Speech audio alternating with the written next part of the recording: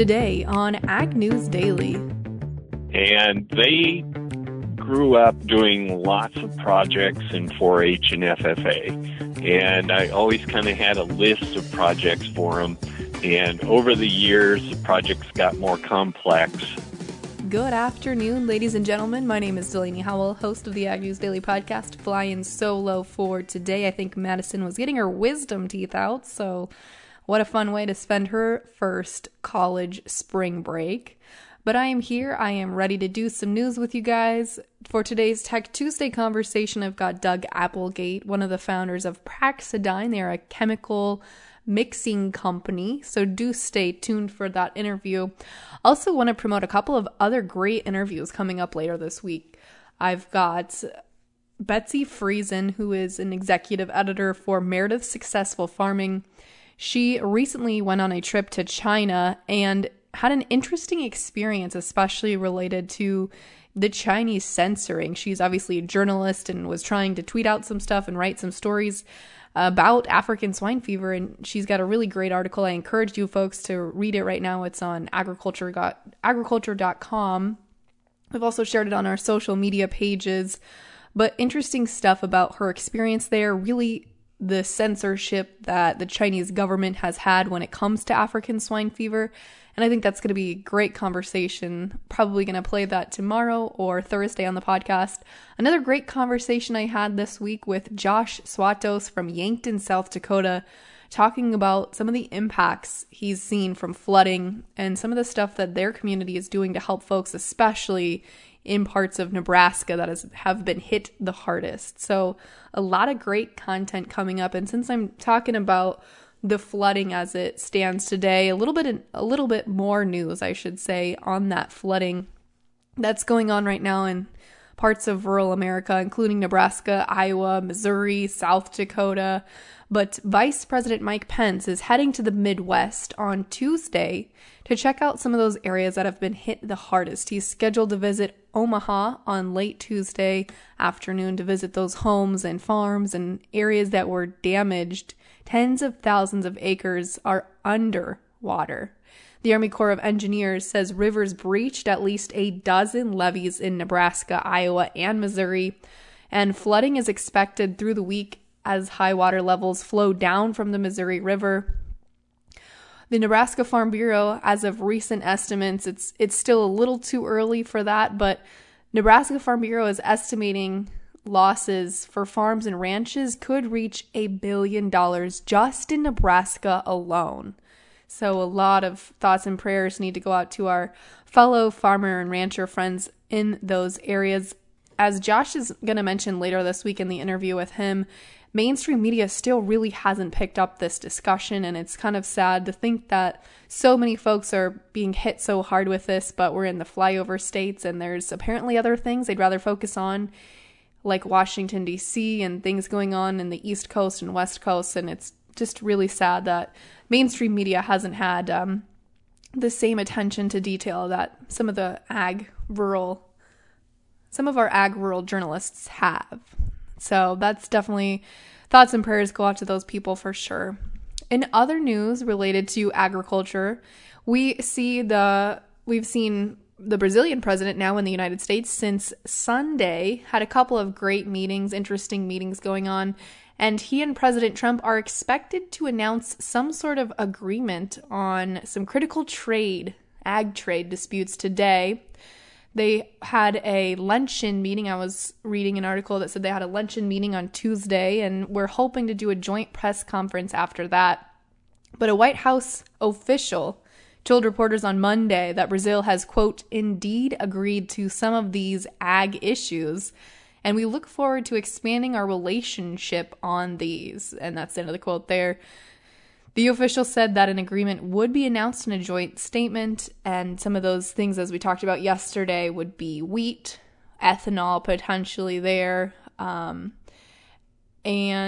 some other ag products, potentially some protein sources and whatnot. So interesting stuff there. Going to be interesting to see if they actually do push through some sort of joint trade deal. I think now would be a great time to see that happen.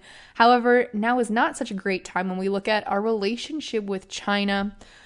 USDA's Trade Undersecretary Ted McKinney said negotiations are continuing to make progress, but we're pushing them down further into the future.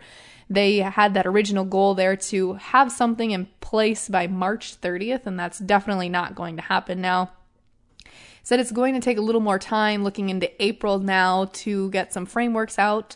But Secretary Perdue said in an audio comment the other day to reporters that China has agreed to make some large ag commodity purchases once a deal is reached. He said, quote, China has laid on the table some very attractive numbers regarding ag purchases, but we're still in negotiations, and I don't want to raise expectations if we're not able to come to an agreement, end quote there from Secretary Perdue. So sounds like he's pretty hopeful, but doesn't want to raise too many concerns or raise expectations too much for folks in agriculture, because we'll get excited, and then if something doesn't come through, we'll be quick to be let down again. So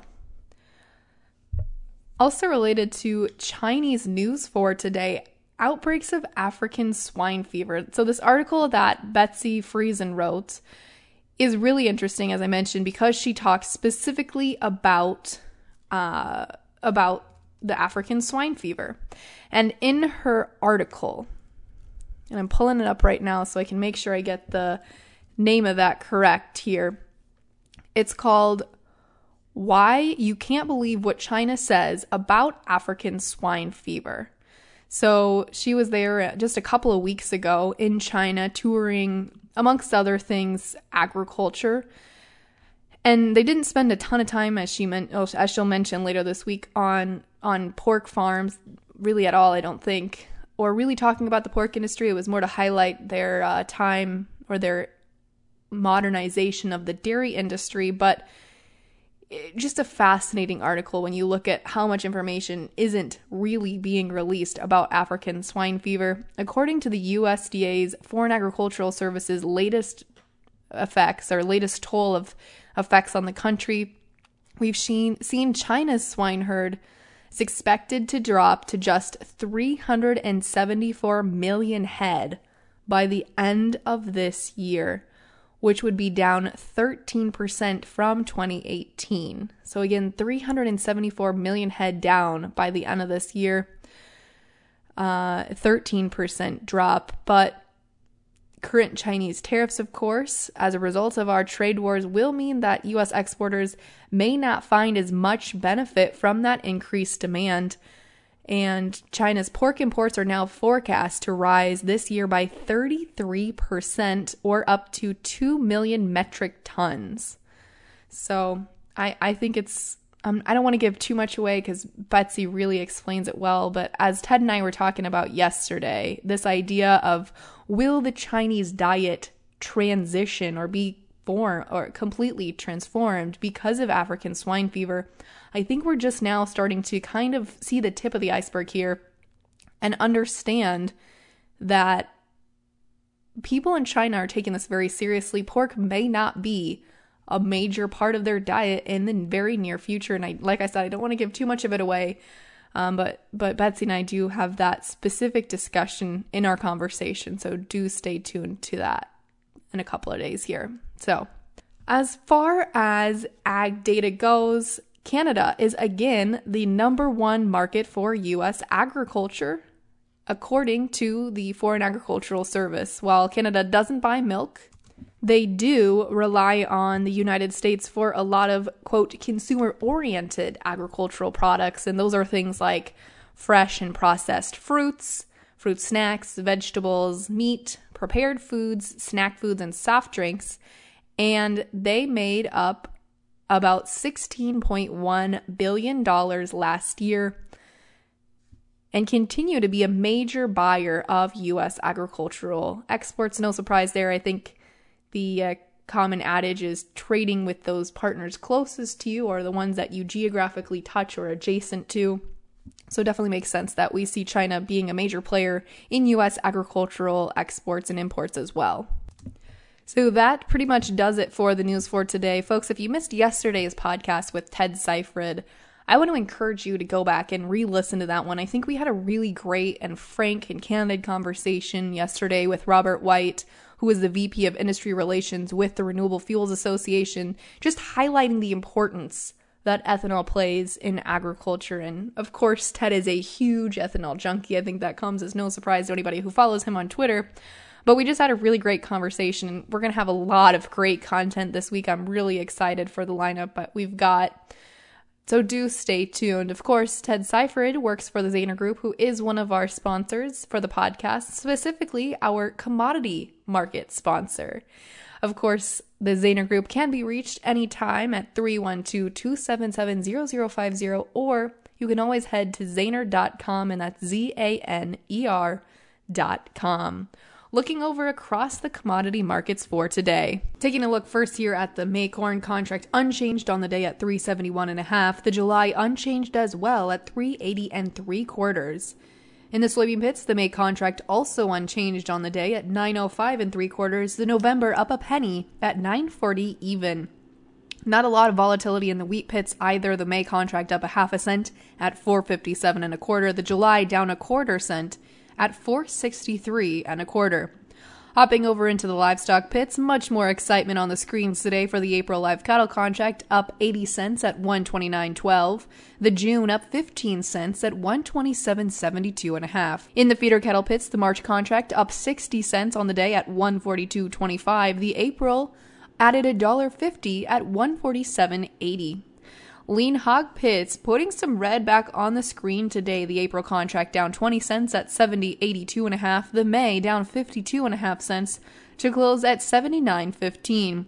Rounding out our markets with the Class 3 dairy futures, the March contract up a penny to close at 14.93. The April up 25 cents to close at $15 even. Now for today's Tech Tuesday discussion, as promised, a company that could be revolutionizing the way that chemical mixing is taking place in the ag industry. For today's Tech Tuesday interview, chatting with Doug Applegate, who is the CEO and owner of Praxidyn. Doug, tell me first off, how did you come up with that name Praxidyn, and what does it mean? Well, we wanted a name that would work worldwide. We looked at Greek words to come up with our name. So praxis means to put an idea or theory into practice, and it also means practical. And dyne, or dynamometer, like farmers are familiar with, is a measure of power. So our tagline is practical ideas, powerful solutions. Huh, interesting. I like that. It's not the first time I've heard of somebody using kind of the Greek alphabet or the Greek names to name their company, but that is still very interesting that it translates then globally. Yes. Well, the thing was, we've heard of some companies that when they started to market globally, perhaps their main name didn't have a good connotation or feeling in some countries. And so we kind of felt like the Greek words would probably be fairly safe. And we did worldwide trademark searches and things like that. And Praxidyn was not a name that was out there anywhere. So well, there you go. Yeah, absolutely. And maybe we should also tell the story, most importantly here, of the company of Praxidyn. Doug, tell me the story. What is it that you guys do, and how did you get started back in the day? Yes. Well, currently, we are building an automated chemical blending system, which is primarily targeted at the farm, commercial applicators, but it's designed to be mobile.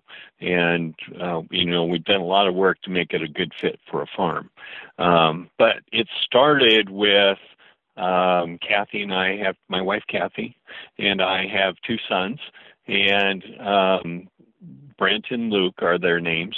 And they grew up doing lots of projects in 4-H and FFA.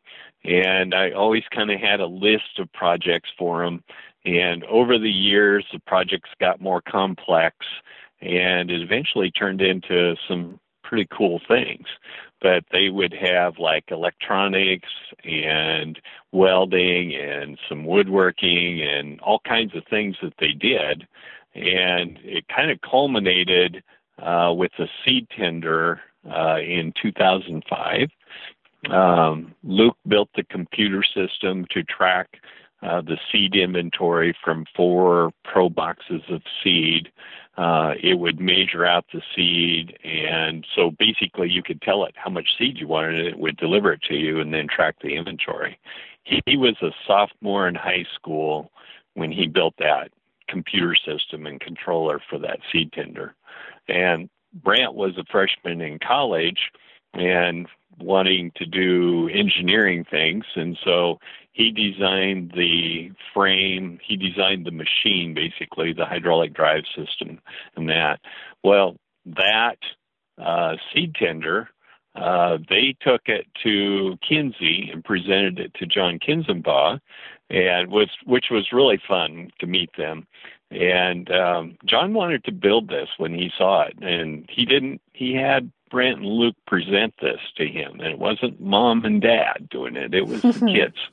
And there was a couple of things they've done that way over the years, where they were really young and did the presentation of, we actually have a patent on the row shutoff for planters. We didn't take it to market, but they presented that to Ag Leader, and they really liked it.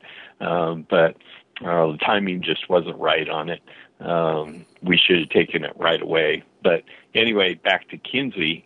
John wanted to build this seed tender, but then you got to go through all the engineering and market studies and all those things, and it really didn't feel like it was the right fit for them. But later on, Brant was able to intern at Kinsey and had some really valuable experience working with John on the grain cart that has the angled corners, was one of the things that came out of that. So Brant was able to contribute to that. And then Brant moved on after college, worked at Kloss and was the test engineer for North America. And so lots of things on that current combine, 700 series combine, had Brent's hand in it a little bit. And in particular, the header control on that machine, Brent had a big hand in making that work. And then Luke, when he finished college, he worked at Kuhn North America and developed a vertical feed mixer for them. And since, they have both come back to the farm and started developing this mixed meat system. And so they had some really good industry experience, and Brent and Luke both had kind of separate experiences on skills that they gained. And so when they came back, they had a really good polished skill set to take on this mixed meat project. So it's been really fun. Wow, that's quite the resume there. I'm sure you and your wife must be really proud of them. That's interesting that they started from such a young age having that mindset and that engineering mindset, because I think that's kind of unique to come across. So you mentioned the current product that you're working on there, and that's MixMate. And essentially that's mixing chemicals for spray application. Am I understanding that correctly? Yes, that's the primary application, is to mix the chemicals for the farm sprayers. This can be set up portable to go on your tender trailer or stationary. We've got some installations that way where it's on the farm to mix like semi-loads of chemicals, or on your tender trailer where you're mixing directly into the sprayer. And actually the market has really gotten interesting for this. So we're getting into like vegetation management, where it's not farm, it's still mixing chemicals to kill weeds and maybe trees and things like that, but it's a different market. And so, and even we've talked to some drone companies that wanted automated mixing systems, and those will be coming. And in that vegetation management market, they'll even send out crews of people with backpacks to spray a particular weed or pest. And it's really interesting. The vegetation management company, they have like groups of 4 guys that will go out with a pickup, and they will be out targeting specific pests. They might be working, in close around housing or commercial properties. And they would like a mixing system to mix every individual load for a backpack. So it's like a 4-gallon size mix. Well, that's kind of the same realm as what these smaller drones, they're a bigger drone than what you use for pictures, but they're actually, there are some drones that go from like the 4-gallon size tank up to, say, a 50-gallon size tank. In more of a heavy lift type drone situation. And they're looking for automated mixing systems to support those as well, because if you got an automated machine, you don't want someone to have to stay there and tend them all the time, you know. So, and when you say a mixing system, Doug, explain to me what that is. Okay. So, we can connect to like control electric pumps. We can control like electric valves or even air valves in some cases. But we, control and measure. So we measure from scales and we measure from flow meters. But we can control a mix. So we can combine, multiple chemicals in the carrier like water or fertilizers, and produce that blended output that's ready to go for a sprayer. And then along with all that, all the record keeping's automatic, and we've got a cloud service where you can just access this from your office and, set up work orders and do reports. And so we really cover the full spectrum of things related to spraying. So not only do we do a very good job of blending chemicals quickly in the field and accurately, but we're also helping people on the software and office side too to keep that efficient.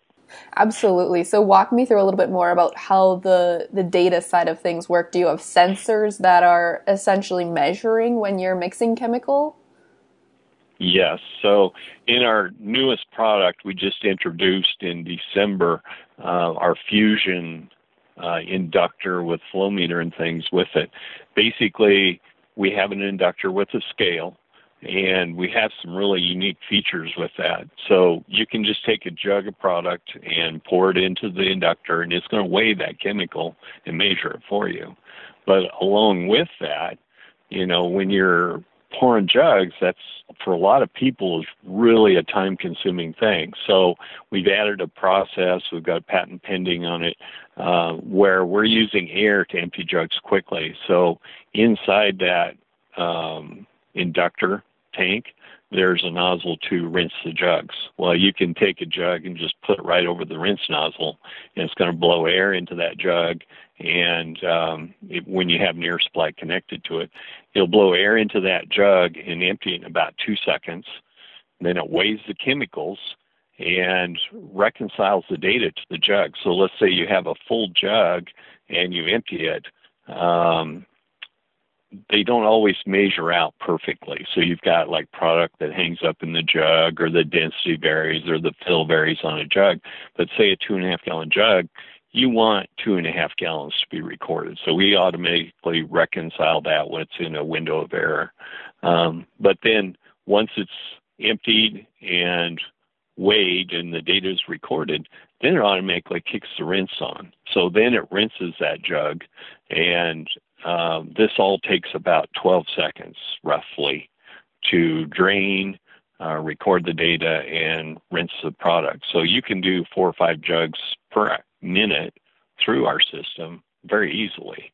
And so that part of it's really fast. And then the other part that is unique about our inductor is we've got a handling for the dry products. So we've got a couple of modes there, where we've got a continuous mode where we've got a big stream of water flowing through that inductor, and you can just pour whole quantities, just pour those right through. But then we can also capture a pool of water in a secondary mode where we can weigh the last portion. So let's say you had 2 bags of ammonium, or 2.5 bags of ammonium sulfate to go through. You dump the first 2 and then weigh the last portion. And so then you get that measurements of where you need to, but you still have speed in the system. So that's a new feature this year as well. besides human error, what does Mixmate help cut down on or improve on for producers? So there's multiple ways, and it's kind of interesting. We have people come to it with an assortment of issues they're wanting to correct, and we do address virtually all of those issues with our system. But one of the big ones is just loading time. So a sprayer out in the field, a lot of these sprayers are $200,000 to $400,000 or $500,000 investment, and if they're sitting there idling, it's expensive. And so we're typically loading like 1,200 gallon sprayer in about 5 minutes, and so that happens fast. I mean, it's all in real time. It doesn't take someone to prepare the mix ahead of time in order to load that quickly. So, sometimes commercial operators they can hire a truck driver, but they really don't have maybe the skills for mixing, or they want the sprayer operator to do that mixing. We can do that in real time, essentially as fast as you can pump. And so that's one of the unique things about it. We look at cost savings because of loading speed. Saving 10 minutes of loading time lowers operating costs about 20%, or AGCO calculated about 80 cents an acre for saving 10 minutes of time, which seems kind of incredible, but it kind of all works out that way.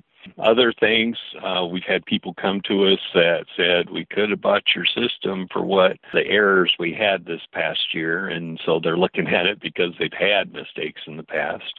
And then others are for the management and the record-keeping side. So, we're kind of covering lots of bases that, everybody has a little different perspective, and we can cover all those bases for them.